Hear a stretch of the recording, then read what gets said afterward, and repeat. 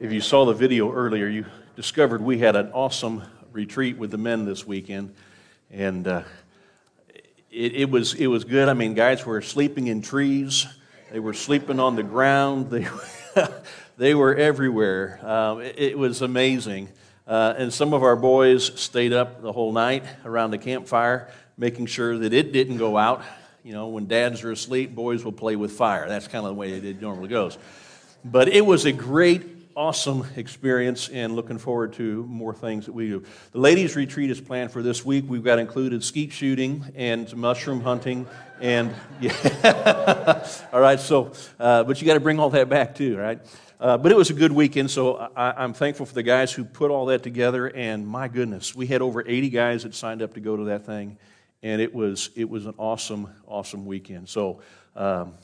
Looking forward to more things that we're doing as we're able to get into summer again and things are starting to warm up and some of the restrictions are beginning to let down and it's just a joy to be able to celebrate and worship together and do things with the body of Christ. So we're moving into our series here as we go to the cross and beyond. We're going to get closer to the finish of this week of Jesus here, that week of His Passion. Today I want to kind of talk with you about the hands that touched the cross. It wasn't just Jesus' hands that were on that cross, but there were other hands that actually held that wood and touched it at periods of time. And so we're going to look at those. But, recognize that the hands of the carpenter, I mean, they must have been rough. The hands of just that village carpenter, they had to have been scarred already because of the work that he had done with it. In an age without lotions or gloves, probably, they were shoving boards around, pushing things here, getting splinters, gripping the lumber with their bare-knuckled fingers, and they absorbed everything to carve the wood and to fashion it into something that would be useful for the community. In a day without sunscreens, a lot of times they labored out in the sun and allowed that heat to beat down on them, and that blistering mid-eastern sun and heat was there. In an age without modern machinery, they figured ways to do things that seemingly seemed impossible. They erected buildings and houses, and they fashioned furniture, and they repaired children's toys. The hands of the carpenter must have been developing a thick layer of skin, protective hide that was obvious when you shook hands with him because they were weathered and they were working hands. But oh, what gentle hands, the hands of a carpenter. Never squeezing too hard or touching too roughly or overzealously slapping the back of a child. And yet, what powerful hands. With the trace of a single finger, he restored sight to the blind. He brought life to the dead. He healed a leper's skins just by his touch. He lifted a suffering soul from life's cruel disregard. But oh, what wounded hands, too. They bore the scars that no medicine could ever heal. They were the hands of Jesus. The gospel uses words about hands and fingers and touch nearly 200 times in Matthew, Mark, Luke, and John. And it was used in phrases such as, Jesus put his hand out and touched him. So he touched her hand, and he went in and took her by the hand. Then he touched their eyes. Immediately Jesus stretched out his hand. Jesus came and touched them. Let the little children were brought to him that he might put his hands on them and pray. It was those hands, those precious, rugged, tender hands that were nailed to the cross that day. But those hands weren't the only ones that touched the cross. So this morning I'd like for us to get a better understanding of some of the others who might have been there that day, and they played an important role in the crucifixion of Jesus. And each person, from their own perspective, was different than any of the others. And at some point, they laid their hands on the cross. To begin with, I'd like to think about the carpenter of that cross, the one who actually built it, the one who had to begin to work that wood and to get it ready for the work that was about to take place for a crucifixion. I mean, it may have been just a normal day. He was working in the wood shop, and the master carpenter was given an order to fill, and it was issued from the governor's palace, Pilate. What would he want this time? Maybe it would be for a new bedroom set or cabinetry for his library, or possibly it could be something that was quite as simple as a gavel for his judgment seat. But this time it wasn't for a piece of fine furniture or any kind of ornamental decor or to adorn the palace. It wasn't anything of that kind of nature. Matter of fact, it wasn't even a doghouse for his dog. It was an order for 6 wooden beams, 3 stauros and 3 patibulum. It appears the Romans are at it again. Those 6 beams would most definitely be used for a crucifixion. He knew that was. And that's not what he really wanted to do, but he needed the money. You think, what a waste of fine, precious commodity, wood. If you've ever been into Israel, you'll realize that wood and trees are not of an abundance. Rocks, dirt, yes. And so not everything is made out of wood. Most buildings are made out of the rock and the stone. Wood isn't easy to come by in that region, at least not in Jerusalem. And so he was thinking, where can I put my hands on 6 pieces of wood that were really of no use for anything else? They had no value to them. Maybe back in the scrap heap behind the shop, and he would check there to see if there was something there. And surely he could find some knotty piece of wood that he would not be able to use for any other thing of his craftsmanship and his trade. And there they were, bending down to pick them up one by one, those heavy beams. He knew the feel of their strength just by touching them. And he determined which ones would be capable of holding a body up in the air for a sustained period of time. Crosses. What a waste. There were different forms of crosses that the Romans used. The most simple, the basic one, was called the crux simplex. It's just a vertical stake that the person was tied to. Their hands were put over their heads, and maybe they were tied above the top, or they were nailed to the top, and they just kind of dangled there. And with that shape of wood, it'd be just easy to do. Matter of fact, you could just even do that on a tree, or maybe even on the side of a building. But however, the Romans had developed and practiced the custom of parading condemned men around town before their death and letting people know who they were and what they had done.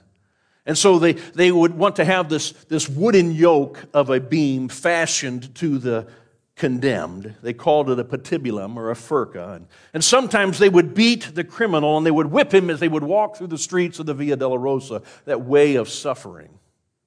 The Romans, they combined the simple stake, that simple crux simplex, with another beam, and they cross beam. They called it the crux compacta, and it would take different forms. It might be the crux commissa, which was this connected cross. It looked kind of like the capital T or the letter tau for the Greeks.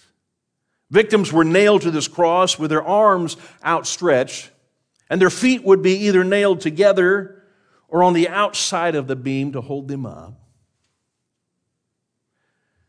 Then there was also the crux emissa, which looks more like the one above our baptistry. A little bit lower than the top, giving room for a placard to be assigned on it to display for the world as they walked by along that road to see what that person was hanging there for, what crimes they had committed, maybe even their name. Then there was the crux decussata. We would suggest it just looks like a capital X, but it borrowed its name from the Roman number 10. the cussus. So these two wooden planks would be formed in an X shape, and the individual would be fastened on them with their arms and their legs splayed out. And you would see these crucifixions increasing in number as the years go by. It became a favorite way of executing people within the Roman government. But it wasn't just that carpenter who put his hands on those crosses initially. There was another man from Cyrene, a man by the name of Joseph. And he's just walking in. Matter of fact, he may have been at the wrong place at the wrong time, or quite possibly the right place at the right time. You've been there before too, I think. Simon, he meets Jesus in probably the most unusual way of encountering him. Mark and Luke tell us that he was coming in from out of the country, whether out of curiosity or just simply because he was being stuck in the foot traffic there in Jerusalem. Simon ends up being a bystander to Jesus as he's making his way to the skull outside of town, Golgotha. Mark 15:21 says, "And they compelled a passerby, Simon of Cyrene, who was coming in from the country, the father of Alexander and Rufus, to carry his cross." So weakened by the flogging and the beating that he had just taken, Jesus could no longer carry his cross by himself. Stumbling, he would fall and he would fall again. Whether Simon felt any sympathy for Jesus or not, we don't know. The Bible doesn't record that for us, and it didn't matter because the Roman soldiers were forcing him to help Jesus bear his cross out to Golgotha. Can you imagine coming face to face with this man who is on his death march to the skull? Not just watching him, but getting right up in his face, being pushed out into the street and forced to pick up that bloodied wooden beam that he had been carrying, feeling the weight of the instrument of death. Surely that made Simon consider his own mortality, wouldn't you think? Can you imagine putting yourself in that place where you were the one to have to bend over and pick up that beam and carry it? But then those eyes of that man from Galilee, looking intently into yours as they did Simon's that day, I'm sure. Such love and gratitude. I mean, I'm certain that in that moment that the encounter came in such a fashion that it made the gospel make more sense to him when he hears it. And it put a lasting impression on him. And we wonder, why was he included in this story? I mean, surely Simon's life was forever changed, and maybe even his family as well, because of this incident. How could he ever get the blood out of his mind? I mean, it was everywhere. Wherever that beam rested on his clothing, there was blood now. It was in his hair. It was on his cheeks and his hands. I mean, his hands were covered with the blood of Jesus because it was obviously on that beam itself. And his own sweat, having to labor to carry that too, mixing with it. Can you picture it? I mean, every time he would look down at his hands from then on, he was probably transported back to that moment in which he touched the cross. Which he picked up that cross in which Jesus was to be crucified on. And step by step, he went with him to Golgotha, to our salvation. But what's odd is this. In the book of Mark, Mark mentions the names of Simon's sons. It's the only gospel one that does. And Matthew and Luke and John, they omit it. It's out there. But somehow, and for some reason, they say Simon described Mark as the father of Alexander and Rufus. And I thought, well, that needs some explanation. It's not like Mark is writing in a manner that he did earlier, or later actually, when he's describing the women who were there at the cross, and he uses their children, but he does that in an essence to separate them. You see, in Mark 15:40, it says, there were also women looking on from a distance. Among them were Mary Magdalene, and Mary, the mother of James, the younger, and of Joseph, and Salome. I mean, those sons were used to differ Mary from Mary from Mary from Mary. But there's no other Simon that is pictured here. So why would Mark include their names? Most likely the names of the boys were included because the readers of Mark's gospel may have even known them. Maybe Alexander, and I hope and I pray Alexander and Rufus probably became Christians, and as they grew up in the faith, they became prominent leaders in the church, and they were witnesses of what had transpired that day. And they've heard the story of their father over and over again as he would talk about Jesus and the significance of being the one who could help their Savior that day. You can go ask those boys. They're still living. That's what Mark is saying. Alexander and Rufus, it was their dad. He's the one who carried the cross of Christ. I mean, could it be that maybe he's also the Rufus that the Apostle Paul writes about it in Romans chapter 16, verse 13? He says, greet Rufus, the chosen in the Lord, also his mother, who has been a mother to me as well.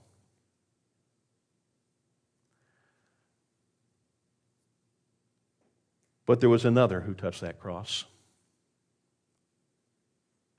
And it was his duty to touch it. It was his duty to make sure that everything was secure and safe. He was the soldier of the execution squad. Maybe it was just another day at the office. Not really. But it's a job, and somebody's got to do it. And he was ordered. I mean, to always live with the reality of death, and to know that you are the agent of death, I mean, even for a just cause, I mean, I think it's a very difficult thing. The life of a soldier is not an easy life. It is now, and it wasn't then, 2,000 years ago. Yet even soldiers who were hardened by the thick and the heat of battle and the struggles of military service, even soldiers can receive the hope and the peace of Christ because of this sacrifice. When a crucifixion was taking place, there were soldiers that had to participate in its procedures. It was the soldier's responsibility to see to it that the condemned were affixed to a cross in a manner that could not be easily removed by a passerby or by a friend or family member, or, matter of fact, that they couldn't even get off it themselves. It was also his duty to ensure that the most painful, excruciating torment was experienced there on the cross. And the Roman soldiers became professionals at that. By the way, the word that I just used, excruciating, it comes from the cross as well. Matter of fact, it literally means, excruciating literally means out of the cross. And the most intense anguish and pain that one could receive came out of the cross. Excruciating. Well, on this day, it was something that was a little bit different. A man who would not even speak in his own defense when he was accused and he was facing the death penalty. It appeared that he was determined that he was going to go to the cruelty of the cross and to his death on his own if need be. It was as if he wanted to go there, and that the people were in an uproar cheering about his death and his crucifixion. Mark 15, 16 through 20 says, and the soldiers, they led him away inside the palace, that is the governor's headquarters, and they called together the whole battalion. And they clothed him in purple. This is Jesus. And twisting together a crown of thorns, they put it on him. And they began to salute him. Hail, King of the Jews. They were striking his head with a reed, spitting on him and kneeling down in homage to him. And when they had mocked him, they stripped him of the purple cloak, and they put his own clothes on him, and they led him out to crucify him. Now, once they reached the place of the skull, the wooden beam that had been carried there by this condemned or by somebody else, such as Simon, it would be laid on the ground, and then that criminal, that victim, would be put down on the ground, and he might have to be held in place because sometimes they fight. But this fella just put his arms out, didn't resist. The soldier had to grab that spike, his hammer. Normally they would tie the person's wrist around there and make sure they couldn't move it, and then hold it there on the cross in order to hit.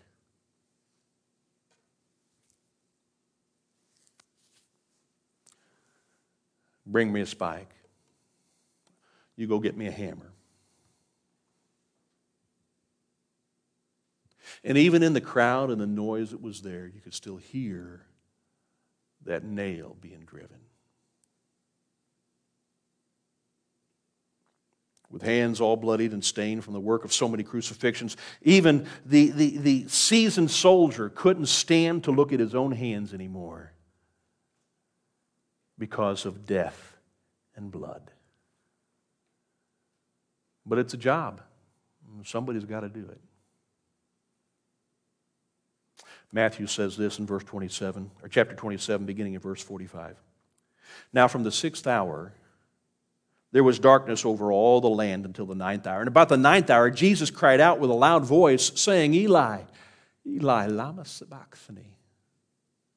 That is, my God, why have you forsaken me? And some of the bystanders, hearing it, said, this man's calling Elijah. And one of them at once ran and took a sponge and filled it with sour wine, and he put it on a reed, and he gave it to him to drink. But the others said, wait. Let's see whether Elijah will come to save him. And Jesus cried out again with a loud voice, and he yielded up his spirit. Behold, the curtain of the temple tore in two, from top to bottom, and the earth shook. And the rocks, they were split, and the tombs also were open, and many bodies of the saints who had fallen asleep and raised, and coming out of the tombs after his resurrection, they went into the holy city and appeared to many. When the centurion and those who were with him, keeping watch over Jesus, saw the earthquake and what took place, they were filled with awe and said, truly this was a Son of God. Surely he was the Son of God. I mean, what a statement. These were fearful words coming from this centurion soldier. He was in awe of what was transpiring by everything that had taken place up to that moment. I mean, this centurion was commanded to execute Jesus by the governor, Pontius Pilate. Yet in his statement, the centurion disagrees with what the authorities have said, that he deserved death, and instead he agrees that Jesus is the Son of God. Why? Why would this man, who has authority himself, be in disagreement with what the authorities have said? We must remember that this soldier had probably seen many crucifixions, yet there was something different about this execution which he had never seen before. So what did he see? I mean, there are several events that took place from the arrest, the trial, the crucifixion, that Jesus convinces the centurion that he is the Son of God. Jesus' response in this horrific treatment at the hands of the Roman soldiers and his own countrymen with utter silence. His mercy towards the mobs and towards the soldiers, including this centurion. There in Luke 23, verse 34, it says, and Jesus said, Father, forgive them, for they know not what they do. They cast lots to divide his garments. And as they sat down to gamble for his few possessions, and just sit there and watch him die, Jesus is praying for their forgiveness.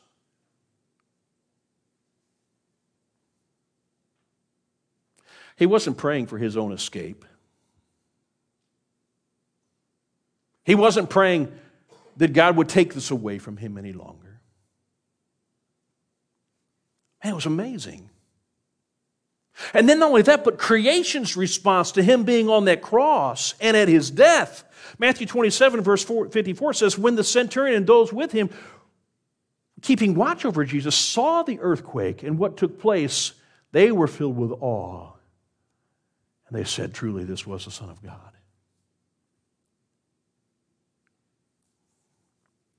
You see, this centurion was understandably shocked by the events that surrounded the death of Jesus Christ. He had never seen such things before, and his troops were terrified at the death of this man. I mean, this centurion and his group of battle-hardened soldiers who had learned to cope with fear, but now they experienced it themselves, and they had reason to be terrified because there was nothing ordinary about this crucifixion and the events around it. I mean, it was no ordinary execution. The darkness for 3 hours in the middle of the day, the earthquake, and the shout of Christ that convinced the soldiers that this was no ordinary execution. The events, they terrified them, and they made them realize that they were seeing God die on a cross. And the realization that he had just put to death the Son of God. There was no ordinary power around this either. They didn't come to this conclusion because of some explanation about it. Their conclusion came only from seeing the power of God on display in Jesus' responses and in nature. I mean, the earthquake and the sky, darkness. It was no ordinary confession either. I mean, this centurion confesses, and he tells us something very important about Jesus, that Jesus is revealed as our Savior, as God most clearly in his death. Truly, this was the Son of God. Matthew Henry, he wrote that we should respond like the centurion did. He said, let us, with an eye of faith, see Christ and him crucified and be moved by that great love with which he loved us. Why? I mean, because what we see on the cross, as the centurion did, is the perfect Son of God dying a terrible death for me, for you. The death he died, I deserved. He should have rejected it. Because oftentimes I think I'm not even worthy of it. Why would he have done that? When Jesus hung on the cross, he was receiving all of God's anger towards us for how we lived, so that he might be able to bring us to the very presence of God, holy, blameless,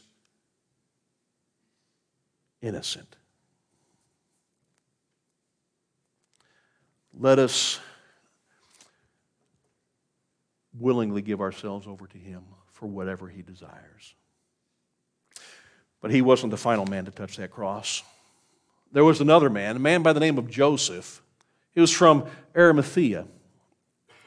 Luke 23:50-54 says, now there was a man named Joseph from the Jewish town of Arimathea, and he was a member of the council, a good and a righteous man who had not consented, listen to that, had not consented to their decision and action, and he was looking for the kingdom of God. He was there that night in the presence with those other Sanhedrin guys, making the ruling that Jesus should go and he should be crucified out of blasphemy. And Joseph is there in their presence, and he did not give consent to it. And yet he was secretly a disciple of Jesus. Listen, he says, this man then went to Pilate, and he asked for the body of Jesus, and then he took it down and wrapped it in linen, shroud, and he laid him in a tomb cut in stone where no one had ever yet been laid. Well, it was the day of preparation, and the Sabbath was beginning. See, it was Joseph of Arimathea who had the honor of taking the body of Jesus Christ off of the cross. Think about what it would have liked to have been to have pulled the cold and the lifeless hands of Jesus, the Son of God, from that thick, barbed Roman nail out so you could get him off the cross as he's still suspended there. I mean, these were the hands that broke bread and they fed multitudes. Now these hands and this body were broken for us to feed multitudes salvation. These hands once applied clay to a blind man's eyes so he might see. They touched lepers and healed the sick and washed his disciples' feet not too long ago. This is the bloodied man whose arms and hands held children on his lap and hugged them. And Joseph is there to take him down. I mean, you think about as he's pulling those nails out of his hands and remembering the time that those fingers wrote something in the sand as that adulterous woman had been dragged before him for condemnation.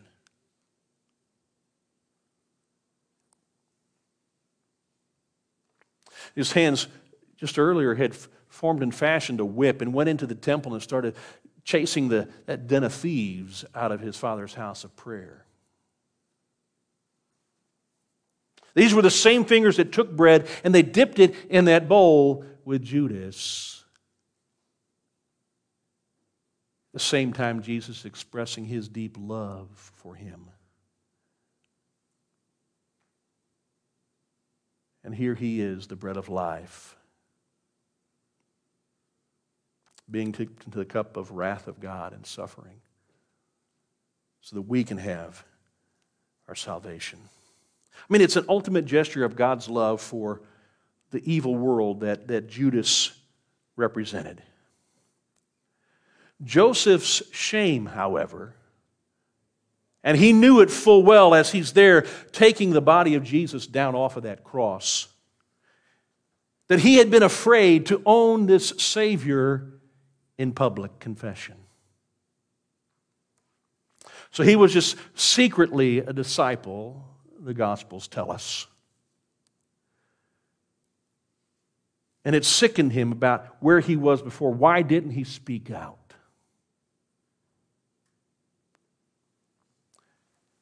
And here he was, as his hands themselves were becoming bloodied.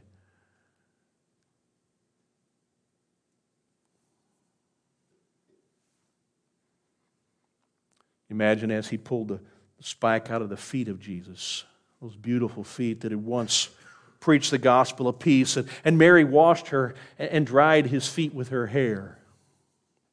They walked upon the Sea of Galilee, and now they were crimson with a sea of blood. As Joseph reached out to his arms to get him down from the cross, perhaps he stared for just an instant in an inanimate face of the Son of God. His heart wrenched as he looked upon him as that had been pierced.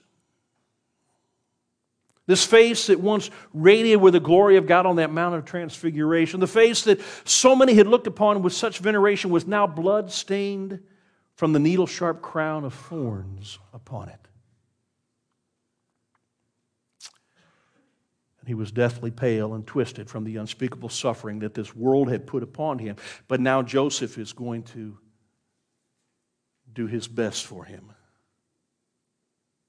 And maybe as he looked at the eyes of Jesus, that once sparkled with the life of God, now stared nothingless but death. I mean, his lips which spoke of gracious words that calmed the fears of people for years, and the swollen and bruised now because of the beating that they had taken from those soldiers. And as it is written in Isaiah 52:14, it says, "As many were astonished at you, his appearance was so marred beyond human semblance, and his form beyond that of the children of mankind." Now Nicodemus was a part of this as well. He'd finally come out of the shadows too, and no longer at night would he come to Jesus, but he was there in the daytime to help Joseph to bring this body down and to take care of that body.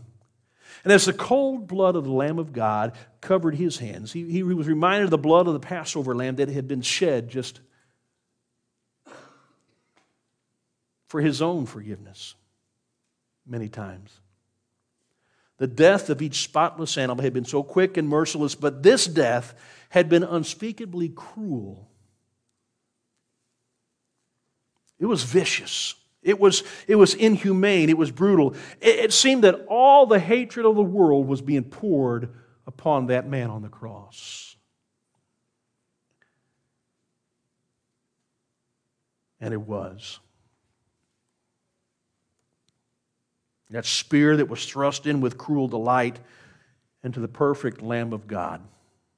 Perhaps as he carefully pried the crown off of his head, he looked at that gaping hole in his side and the deep mass of abrasions around his body and his back that had been mutilated because of that scourging he had taken.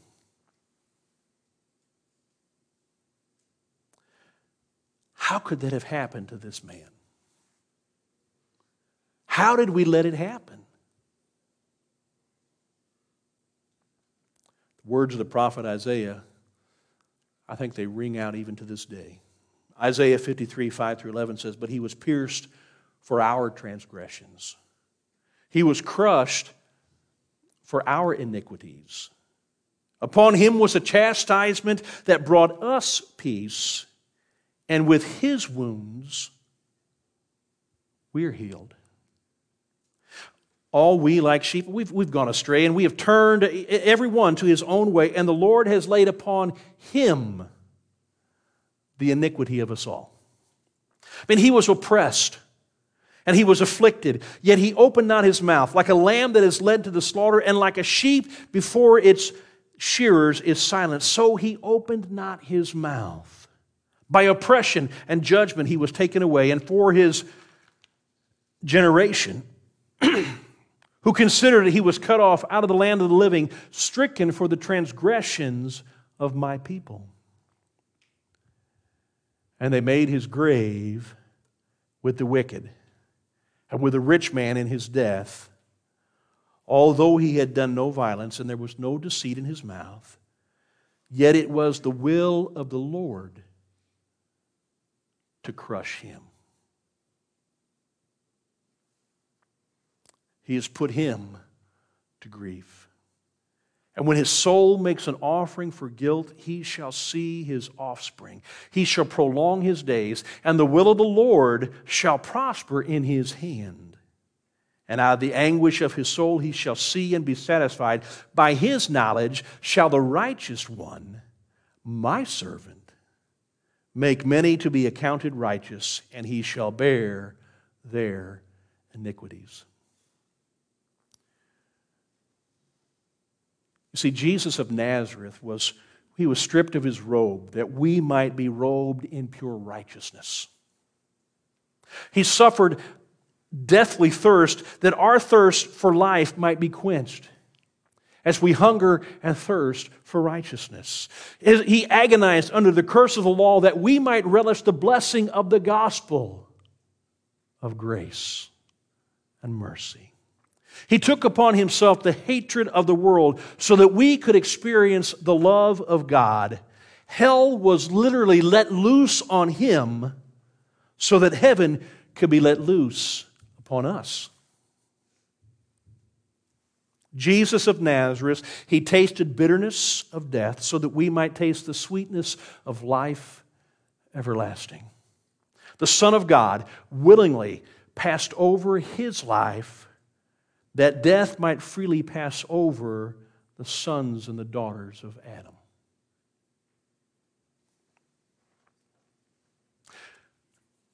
May Calvary's cross be as real to us as it was to those who stood on its bloody soil on that terrible day.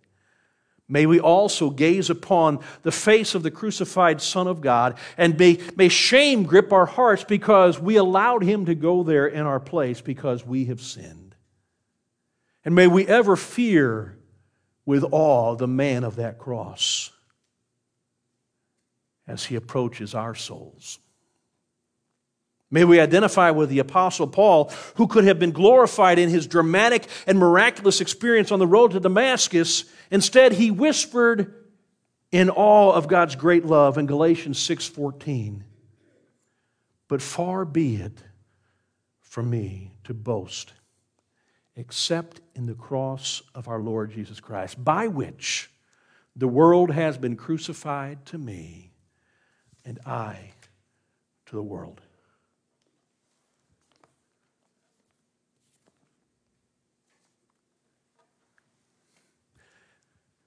It was my hands who put Him on that cross.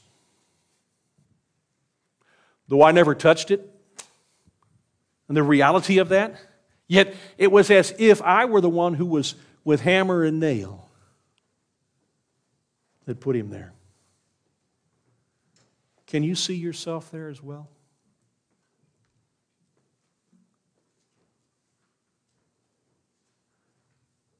But aren't you glad that the hands that touched that cross, that were nailed there, they bring us our salvation? Let's pray. Father, we are thankful. The cruelty of that moment in which Jesus spent just those few short hours of eternity right there on that cross. The wounds that were afflicted upon Him because of me, because of us. Father, forgive us. We were stupid. We were ignorant. We didn't know what we were doing. And yet, there are times we full well know exactly what it is we do when we encounter sin in our lives and we embrace it. But we thank You for Jesus. We thank You for the cross. It's in His name. Amen. Stand.